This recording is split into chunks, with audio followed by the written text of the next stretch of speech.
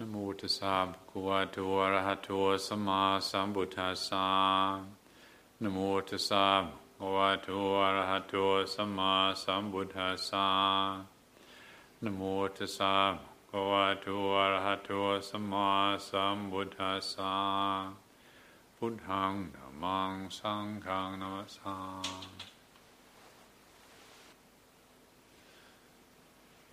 The Sangha at Ratnagiri, very happy to welcome Matthew into the community, taking up the Anagarika training with us here. And I can say that I personally always find it a delightful thing when somebody wants to make this commitment, this statement of both willingness and interest to submit themselves to what is quite a rigorous and challenging discipline. It's not a small matter, keeping the 8 precepts 24/7. And for those who've never done it, it maybe doesn't seem such a big deal, but these renunciation precepts actually symbolize quite a lot, and they, in effect, can cut quite deep. They stir up things that we perhaps hadn't anticipated, our deep and sometimes subtle attachments get stirred up when we make a public statement like this, that it's not just the normal 5 precepts, but also the extra renunciation precepts that put us under some pressure. And however, if anybody's interested in really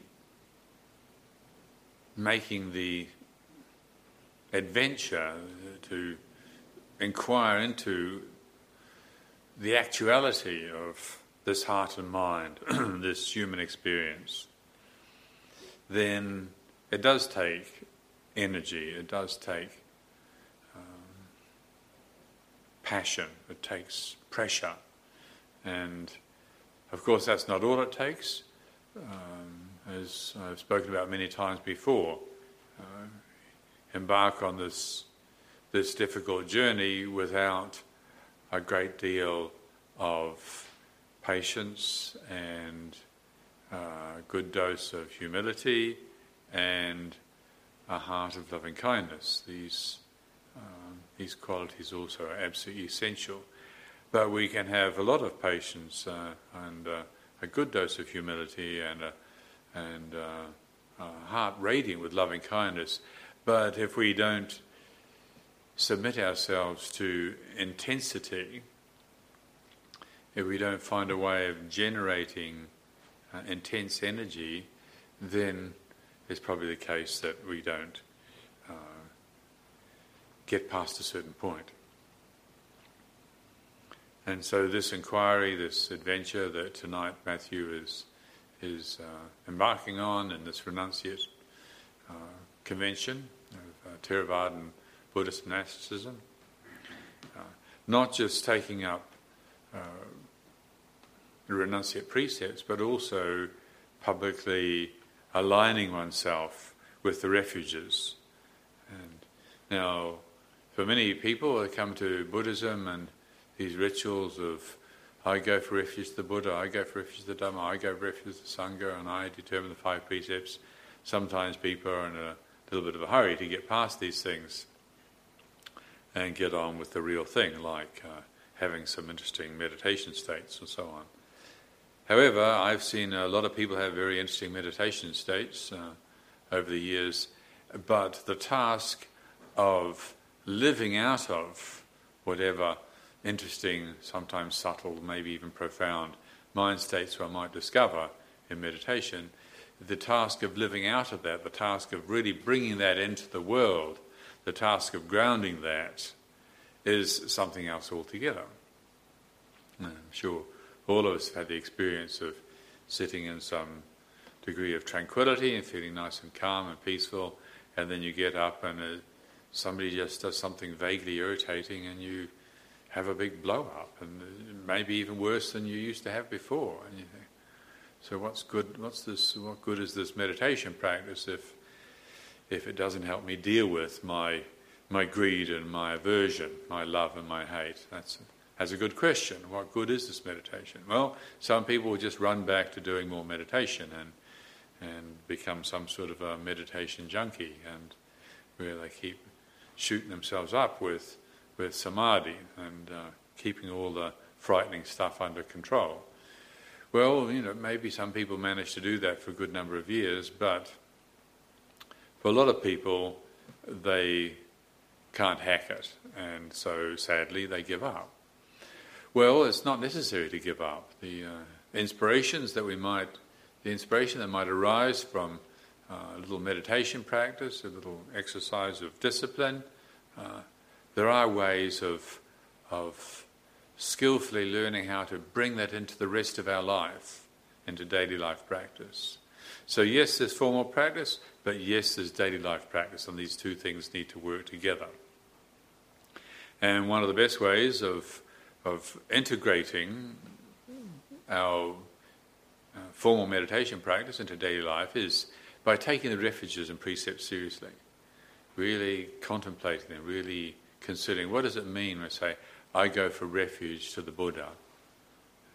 What it means is that we're orienting our hearts and minds in this direction. We're honouring this, the Buddha. We're bowing down to this, the Buddha. And we put Buddha image up in high places. And everybody puts pictures up in their house, whether it's a poster of your favourite rock group or whether it's a nice wave to surf on or pictures of the family and friends, whatever. We have these pictures because images remind us of that which things that matter to us. These photos remind us of things that really matter to us. And if we're smart, we'll stop and consider, well, some things matter more than others. In fact, there are some things that matter profoundly. There are some heart matters that transcend all other concerns. So having friends and family, having nice holidays and knowing how to ride your surfboard or go snorkeling or whatever else it is one might do for relaxation and entertainment, all of that is good, all of that is okay, but we also know that none of it lasts and that old age, sickness and death are always there. And it may be that you live to be a ripe old age and you don't have a lot of sickness, but it is guaranteed that eventually old age, sickness and death will come to all of us. And are we ready for it? Have we spent our life cultivating consciousness in a way whereby that when all of this is about to be taken from us, all of our friends, all of our pleasures, all of the good food, all of the good health, all of it is about to disappear, are we ready to go with it? Of course, we're not talking about bringing it on here, we're not talking about enhancing it, but we're talking about can we meet it adequately? Or are we spending our life developing resistances, indulging and resisting? This is what in classic Buddhist speak is the way of the world. What the Buddha did for the first 29 years of his life, he indulged in pleasure, got very good at it, and he was well recognised, masterful at seeking pleasure out of the sensory existence. But then at the age of 29, he had this great recognition of old age, sickness and death. Never noticed these things before. And there they were, kapow, old age, sickness and death in front of him. And as tends to happen for a lot of people around about the age of 29, there was a major turmoil, a major upset. And so then he went to the other extreme. So from indulging in pleasure, he went to denying pleasure, into asceticism for several years.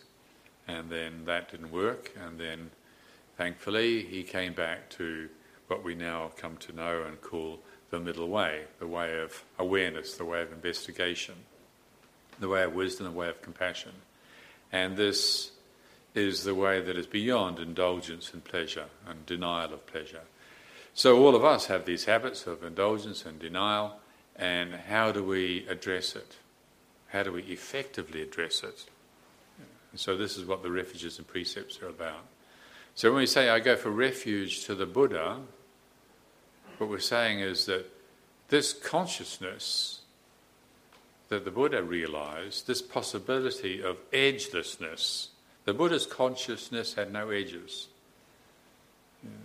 Because the Buddha had dissolved all ignorance, there were no habits of clinging anymore.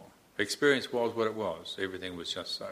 Sights, sounds, smells, tastes, touches and mental impressions were just what they are, agreeable and disagreeable.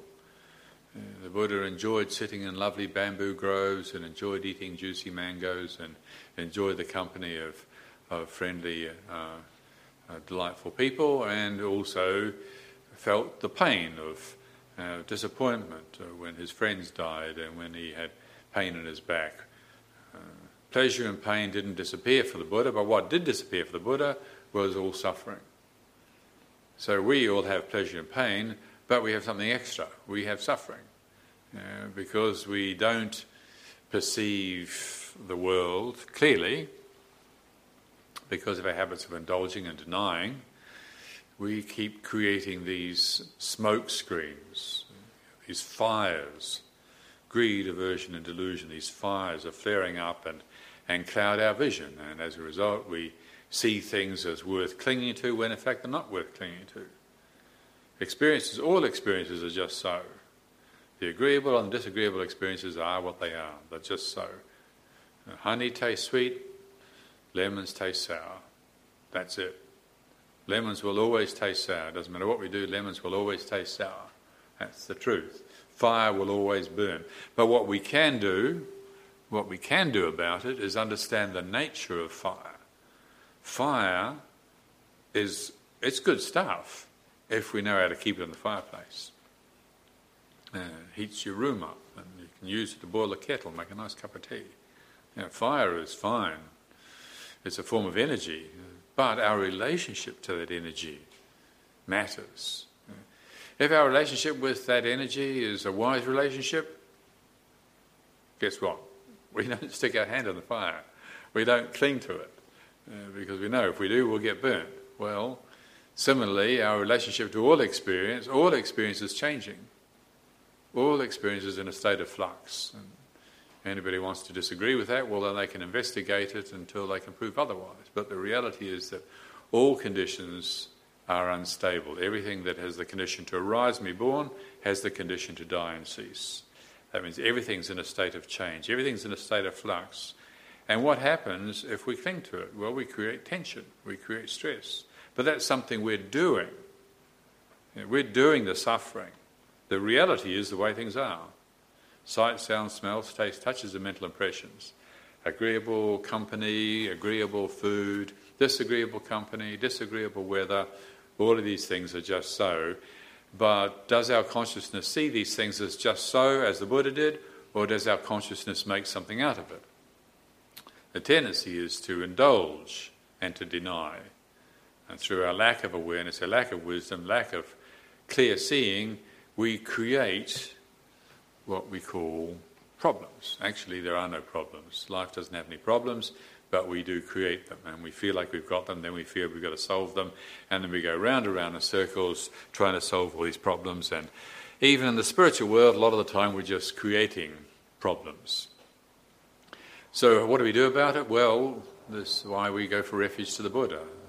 The Buddha's consciousness was completely beyond any inclination to create a problem out of anything. The Buddha's investigation into experience taught him the actuality, the nature of impermanence, and with the clear seeing, with the pristine clear seeing, not just the occasional sort of, oh yeah, it's all impermanent, okay, oh well, whatever. It wasn't like that. It was an absolute, focused, pristine awareness that saw clearly the nature of all conditions. And with that clear seeing came the letting go. And for the Buddha, it was an absolute. Eventually, it was an absolute letting go, so it wasn't replaced with more clinging afterwards. For us, well, we have some moments of letting go here and there, and then we feel good when it happens, but then we tend to forget.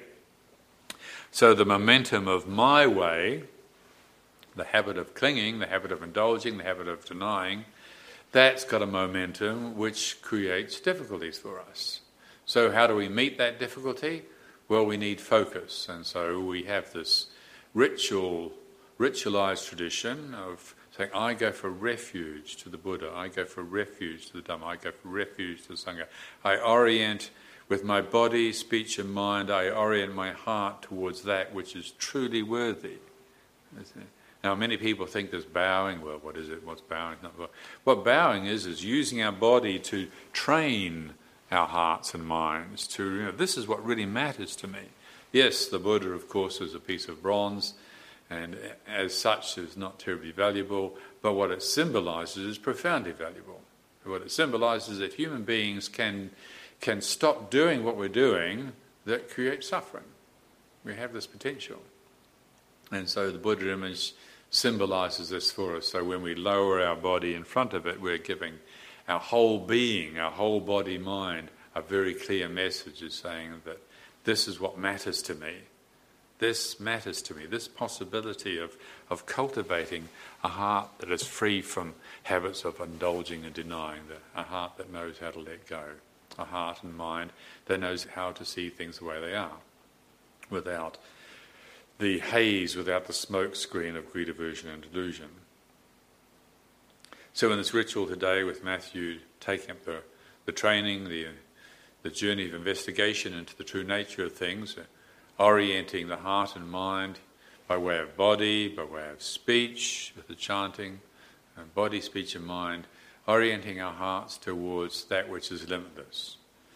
Now the Buddha's consciousness, because it was free from all habits of clinging, manifests itself, the expression, the activity of a consciousness when it's free from habits of greed, aversion and delusion, is wisdom and compassion. For us, we've heard wisdom teachings and we've seen compassionate behaviour, and so we have an approximation of wisdom and compassion, and we're very fortunate. But for us, it's not usually the real thing. For us, it's an approximation of wisdom and compassion. But we have this much, and so we cultivate it. We assimilate these teachings, we recite these teachings, we reflect on these teachings, and we cultivate them to the best of our ability until they start to become our own nature. But they're not going to become our own nature so long as we've still got these habits of clinging. And so the journey of investigation is not one of trying to become spiritual, not one of trying to become wise or trying to become compassionate, but rather an investigation into that which is not wise, that which is not compassionate. And it takes a sometimes rather grueling degree of honesty to be able to admit to ourselves how dishonest we are, how uncompassionate we are, how selfish we are. But the good news is that when we are able to admit to ourselves these limitations, then the truth starts to shine through. And so the way of indulging, the way of denying, is the way of pretending. We have an image of ourselves that we keep pumping up, and even if it's a spiritual image, we keep pumping it up and trying to become something that we feel good about and that other people feel good about. But that's terribly tedious and not honest. What is honest is we stop pumping up this self, stop creating this artificial self, and come back to looking honestly at what is now, what is the experience of loneliness. So now Matthew's committed himself to this course of strategic loneliness. He's going to be lonely forevermore. Well, hopefully not evermore. He's going to be lonely until he realises that loneliness is really an indication of where we're denying the reality of our aloneness. The pain of loneliness is terrible. For monks and nuns, they've just got to go in their own boring room and be alone. no fun. And that's actually good fortune. That's fortunate, because we're only going to be lonely so long as we're hanging on to the wrong thing. If we're hanging on to memories of good feelings we had in the past when we had good company and speculating about how it would be nice again if we had that again, that's just delusion. Now the reality is right now, what? We're imposing these limitations on the moment of this experience. This pain of loneliness is actually the indicator of where not only do we need to, but where we can let go. We're holding on to this idea of who we are. This is me. I am a lonely person. I am lonely. And it shouldn't be this way. I've got to solve it. I've got to go out and do something to stop feeling lonely. Well, those who are interested in reality turn around and bring the light of awareness inwards and actually embrace the feeling of loneliness. Welcome a loneliness. Tell loneliness you're really welcome. Loneliness, you're my best friend. In fact, you're my spiritual teacher, and you bow down to loneliness and you ask loneliness, please teach me what I'm hanging on to here that's creating a problem. Reality, there's no problems with reality. If there's a problem with reality, the Buddha could never have gotten enlightened. Nobody could ever get enlightened if there's a problem with reality. There are no problems in reality. We create problems by not seeing reality. So a lot of the spiritual tasks, whether as a renunciate or as a householder, a lot of the spiritual tasks that we all face is creating the resources, the strengths, the ability, so that we find that when we are met with a moment of suffering like loneliness or disappointment or sadness, instead of denying it, instead of indulging in it or avoiding it, we meet it. We meet it. In terms of the middle way, we meet it head on, face on. Say, this is how it is. This is the feeling of loneliness. This is the feeling of disappointment. Or anticipation feels like this. We meet it. We don't turn away from it. And if we have prepared ourselves properly, then that's a wonderful moment. When we have the determination, when we have the clarity, when we have the mindfulness, when we have the ability to really meet our apparent suffering head on, that's the very moment, the very time that letting go can actually happen. So loneliness is not an indictment against who we are, it's just an indicator of where we need to look so that we can let go. And letting go of loneliness is like going through a very narrow doorway, and the other side is a much larger space than the one that we were living in. But sometimes these narrow doorways in life can look very intimidating. And so approaching them, going through them, it helps a great deal to have friends. If we don't have any spiritual friends, well, we can keep turning away from those narrow doorways over and over again because they all look too frightening. But if you have good friends who've been through some of those narrow doorways in life, they can say, well, yeah, it looks like that. It looks like you can't do it. It looks like you can't tolerate it. It looks like this is too much, but you don't have to believe it. You know? Rainbows, they really look real. They really do look real. They absolutely look like something. And you can go chasing after a rainbow, you can jumping over fences and running through fields full of bulls and through swamps and cross rivers and all sorts of crazy things, trying to get to the source of the rainbow. Where is it?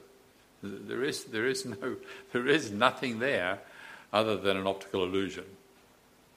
It's very fooling. And so it is with a lot of the both delightful and frightening mind states that we have to endure in our spiritual journey. Again, whether as a renunciate or as a householder, all of us are assailed from time to time by these sometimes beautifully seductive fantasies about what it would be like if I spend my credit card on buying that. And it is so convincing. Absolutely, really looks like it really will make me happy.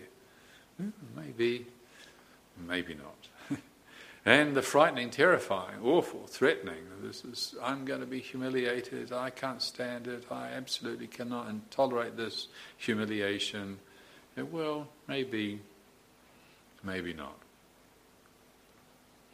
So again, having good friends who, when we meet these narrow doorways in life where suffering comes to us and these stories come into the mind that threaten us with terrible scenarios or wonderful, enticing, seductive fantasies, our friends can also remind us, maybe, maybe not. That's what spiritual friends are there for. When you feel like you're a complete failure, absolutely ruined everything in your life, your spiritual companions will come along and just say, well, that's one way of seeing it. You don't have to believe it. Or when you think that you're thoroughly enlightened and you're about to start creating a website promoting your teachings, your good spiritual friends will come along and say, well, maybe you should just wait a while before you start that website, because maybe you're seriously deluded. So anyway, on this occasion of welcoming Matthew into the community, and we hope that we can all be a good friend for you, and we expect that you will be a good friend with us. We're sure that's the case, and if there's anything we can do that supports you in your cultivation of the holy life, we'll be very happy to do so. Yeah, right.